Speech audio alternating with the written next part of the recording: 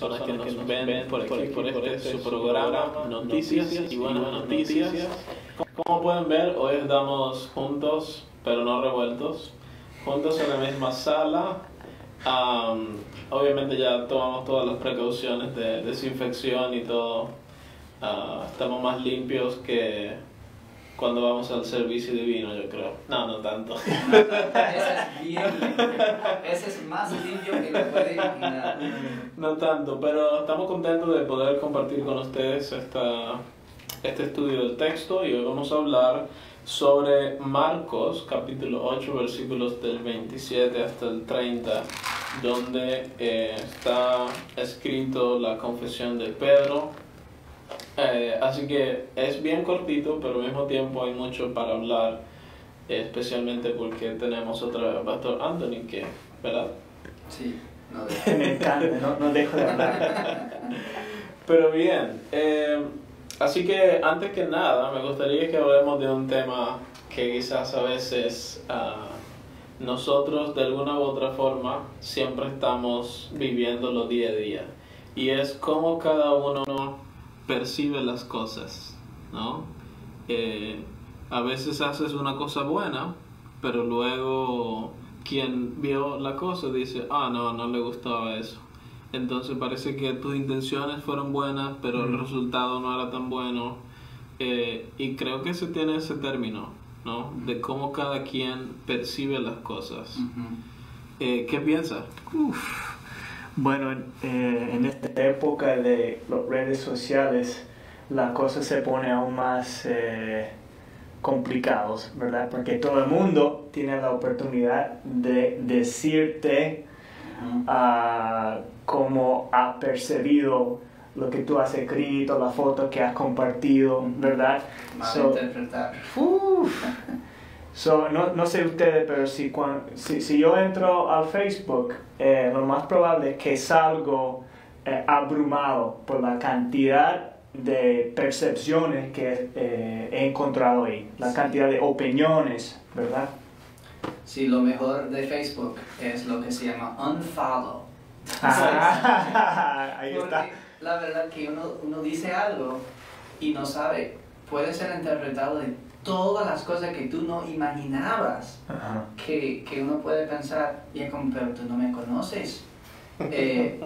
Y de todos lados políticos, de todos lados religiosas, es una de las razones que realmente valoramos la comunicación en persona, por lo cual estamos muy agradecidos que por fin podemos hacer ese programa en vivo, porque la comunicación y las percepciones son siempre más fáciles cuando realmente podemos ver cara a cara, ver el contexto y esas conversaciones públicas, como está pasando justo en la comunidad que vamos a hablar ahora, de donde están en Cesarea Filipo.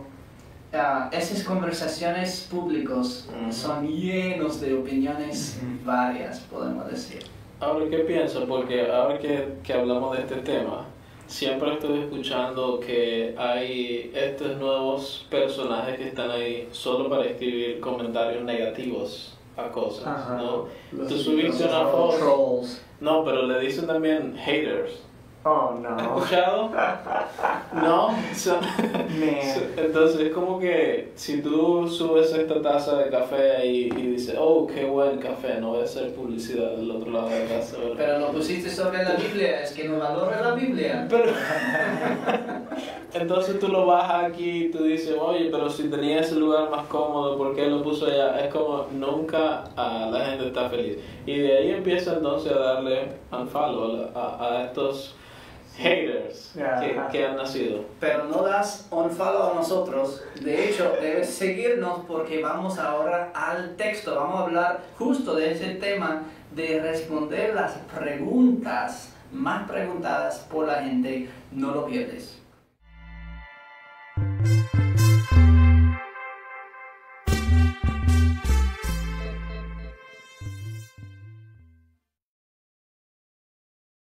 Muy bien, bienvenidos de nuevo. Estamos aquí entonces con el texto San Marcos capítulo 8 versículo 27 ¿Quién quiere leerlo? Muy bien. ¿Tú lo haces? Ok, dale. Si me permites, Claro si me que sí. permites. Dice así: Jesús y sus discípulos fueron entonces a las aldeas de Cesarea de Filipo. En el camino Jesús les preguntó: ¿Quién dice la gente que soy yo? Ellos respondieron: unos dicen que eres Juan el Bautista, otros que Elías y otros más que alguno de los profetas. Entonces él les preguntó: ¿y ustedes? ¿Quién dicen que soy? Pedro le respondió: tú eres el Cristo. Pero él les mandó que no dijeran nada a nadie acerca de él. Ok, muchas gracias. El contexto de este texto en particular es muy importante. Importante que recordamos lo que habíamos hablado en los últimos capítulos del ciego que fue sanado, la levadura de los fariseos, la demanda de un señal, ¿verdad? Hay una conversación desarrollándose en todo Israel sobre el Mesías, pero no solo sobre el Mesías, sino también sobre Jesús. ¿Quién es Jesús? Están actualmente en esta historia en un lugar que se llama Cesarea de Filipo. Es una ciudad al norte de Israel, en las montañas, que tiene una fama por la variedad de religiones que hay ahí. Es justo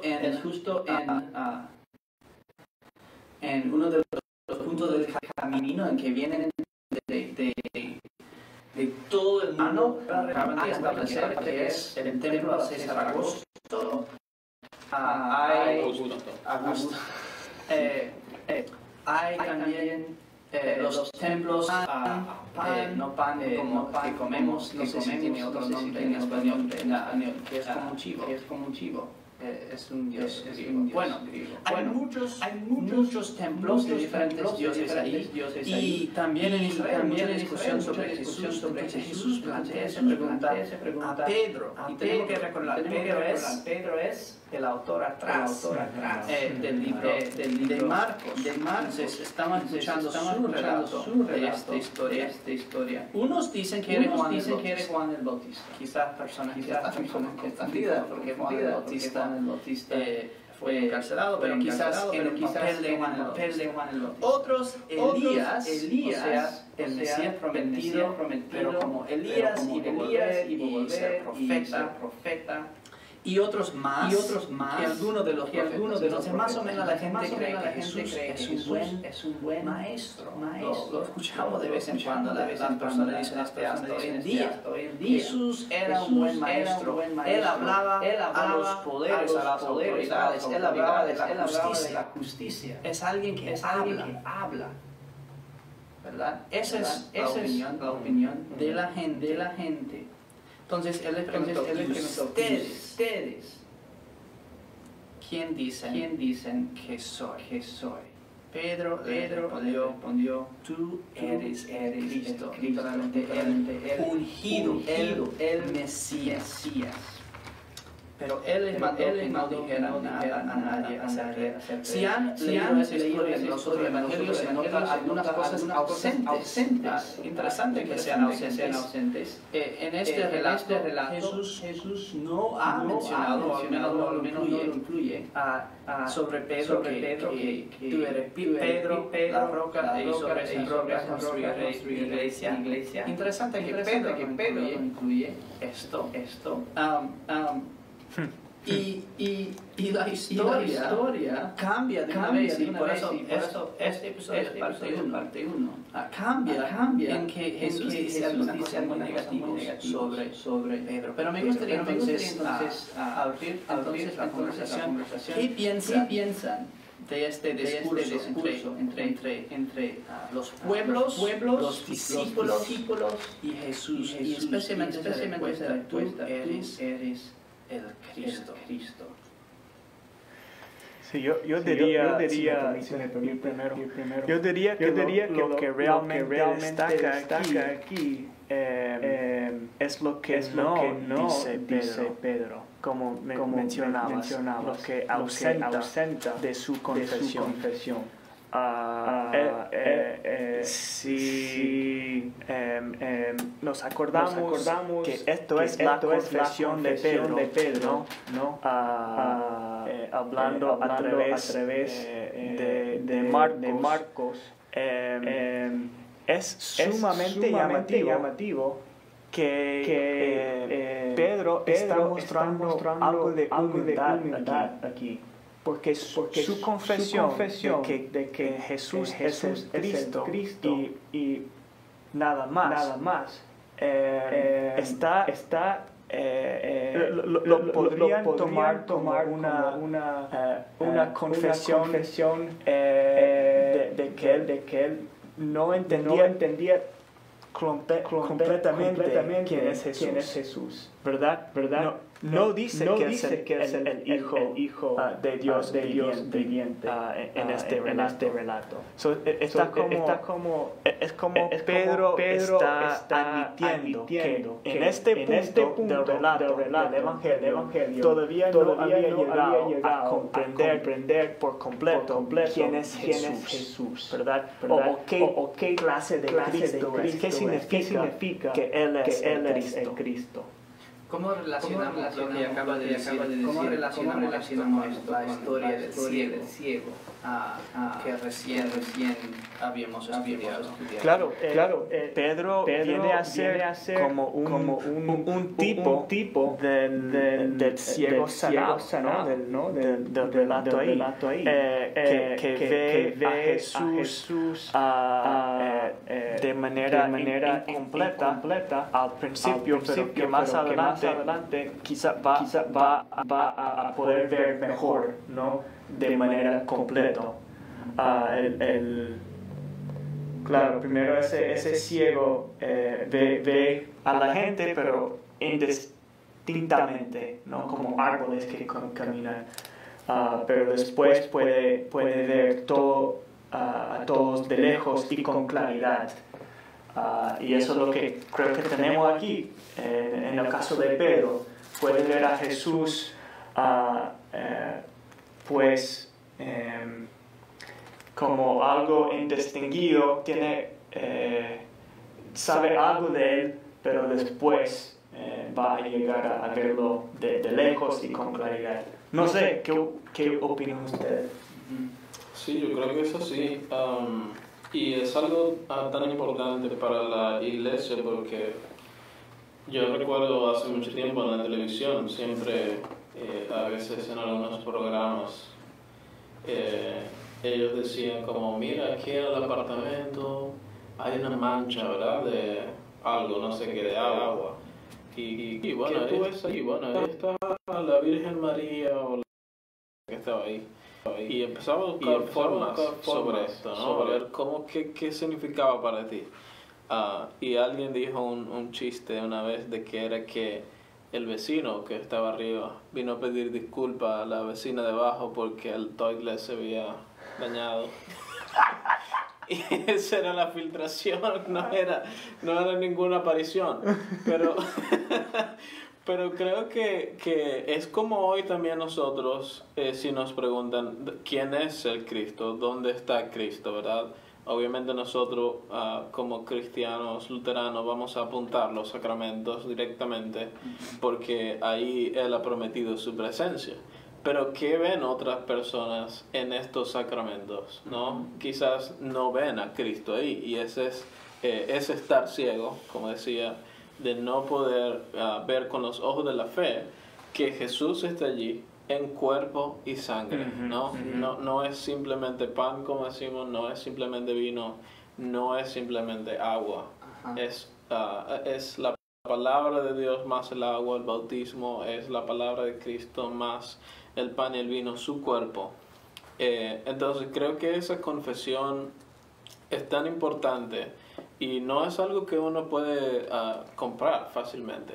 Yo creo que no es algo que uno puede llegar a alcanzar por su razón ni por sus propios medios. Por eso decimos ciertamente en el credo creo que no puedo creer. Ujú. No, La explicación. claro, Ajá. tiene que ser el Espíritu que nos da esa confesión. No es algo que podemos adquirir fácilmente. Eso es fascinante. Anoche yo estaba grabando, tenemos otro estudio también que acabamos de comenzar en inglés para los estudiantes de inglés sobre Gálatas, y estaba grabando una de las lecturas o charlas, digamos, en inglés.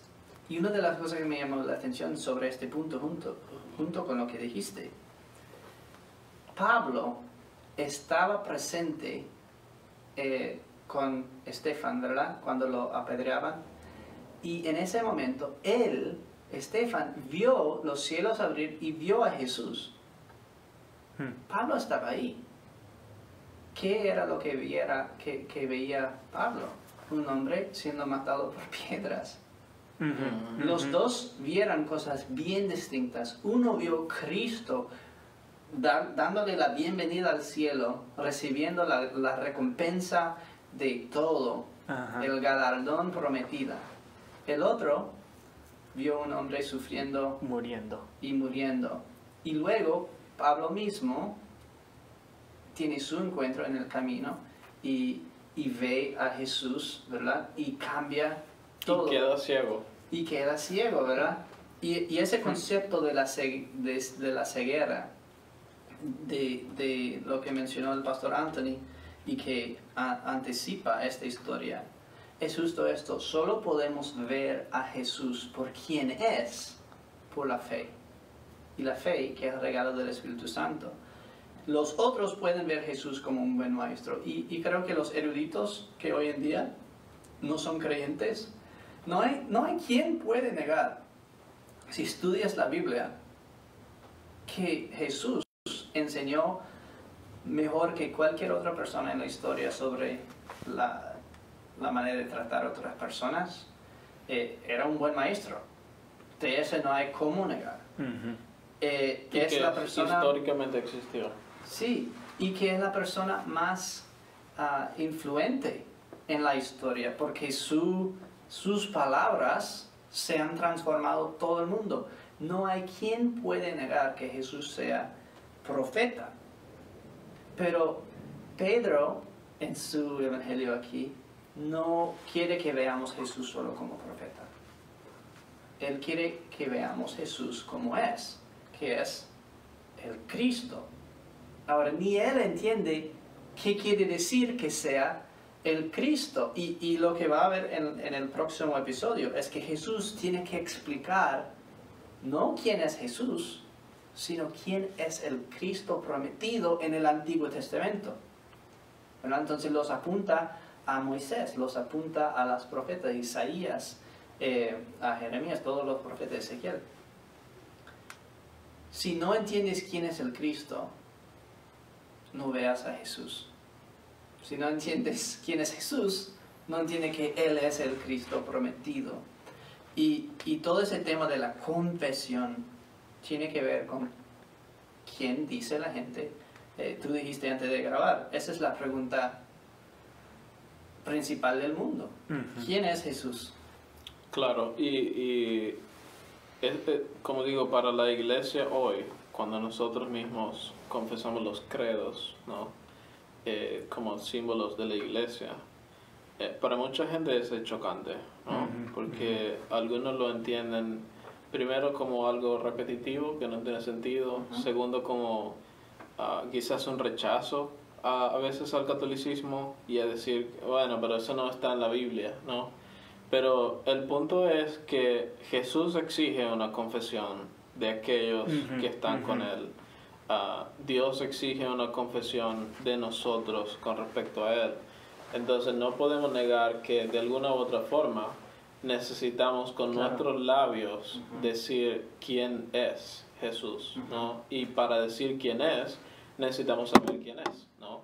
Por eso es tan difícil para personas a veces decir que creen en Dios, pero jamás quieren ir a la iglesia o jamás quieren escuchar de la palabra de Dios.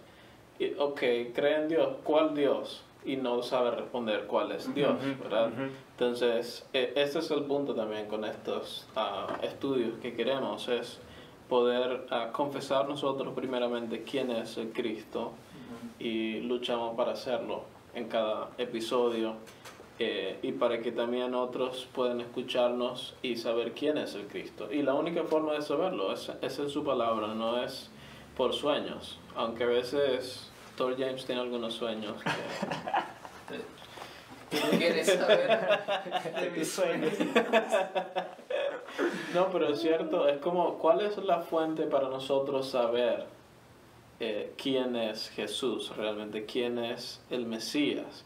Porque es fácil decir, yo creo en Dios. Es fácil para decir, sí, Él es Jesús, pero ¿quién es ese Jesús? Ajá. Y muchas veces es como nosotros creemos que es Él, pero no está basado en lo que realmente es, ¿no? Como hablar, ¿quién es, no sé, quién es el pastor Anthony, no? Pero si yo ni siquiera he estado cerca de él, yo no podría decir quién es, ¿no? Es simplemente lo que yo pienso que es por las fotos que vemos o por lo que escuchamos, pero no es realmente la base, me parece. Sí, y interesante ese concepto de la confesión en general, porque yo creo que hemos explicado en algún capítulo anterior qué significa la palabra confesión. Muchos ya conocen la palabra confesión en su sentido de confesar pecados por el confesionario, ¿verdad? Que aquí era el sacerdote y decir todas las cosas que has hecho mal, esa es la confesión. No, ese no es lo que significa la palabra confesión.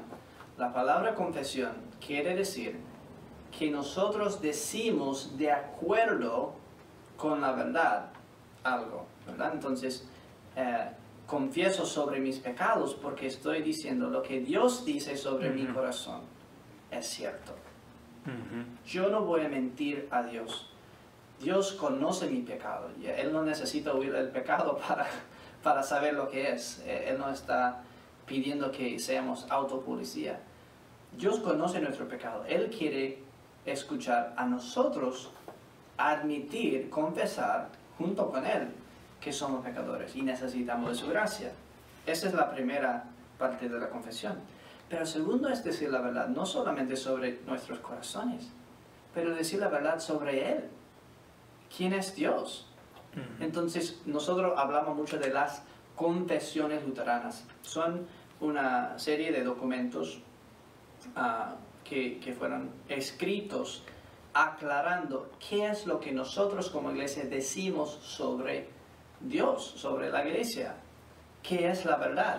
Todas las confesiones son un eco de las escrituras, porque es decir, de las escrituras tenemos esta información y decimos lo mismo, confesamos.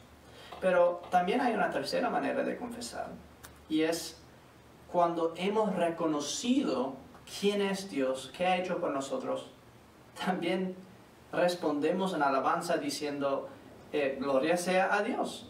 Porque cuando reconocemos que mi corazón es chiquito y negrito, como me dijo uno de mis pastores anteriores, si está mirando, lo sabe quién es. Chiquito y negrito el corazón, Dios bueno que nos salva, ahora confesamos qué bueno es que siendo yo pecador, siendo Él Salvador, a Él sea toda la gloria. A Él sea toda la honra y gloria. ¿Qué mejor punto para terminar nuestro estudio que la doxología, ¿no? Esa es la palabra para alabanza a Dios por quien es, por qué ha hecho por nosotros, y eso se nos ha revelado, lo sabemos no por nuestra propia carne, ¿verdad? Nuestra razón, sino como un don, ¿verdad? Un regalo que no merecemos, ¿verdad? No merecemos conocer a Dios por quien realmente es. La respuesta lógica es confesar quién es con inmensamente gracias, ¿verdad? Amén. Quizá entonces cerramos con oración. No olviden, ese es parte 1 de 2, porque las historias de la confesión de Pedro y Jesús anunciando su muerte son tan conectados que no queremos que pierdan esa idea. Vamos a seguir esa conversación en el próximo episodio y vamos a entonces cerrar ahora con una oración. Si nos puede hacer Seguro que sí. Amado Padre Celestial, te damos inmensamente gracias por tu Hijo Cristo y por su obra en la cruz por cada uno de nosotros para darnos vida, perdón de pecados y salvación. Gracias por revelarte a nosotros en nuestro mismo lenguaje, en carne, tal como nosotros podemos ver y creer en ti por causa del Espíritu Santo. Te bendecimos porque misericordiosamente cada día nos muestras en tu palabra tu gran amor por nosotros. Quédate con cada uno de nosotros, con nuestras familias, con las personas que nos ven, bendíceles, abre su entendimiento, ilumina su mente. En el nombre de Jesús oramos. Amén. Amén. Amén. Muchas gracias a todos y nos vemos. Muchas gracias. Nos vemos.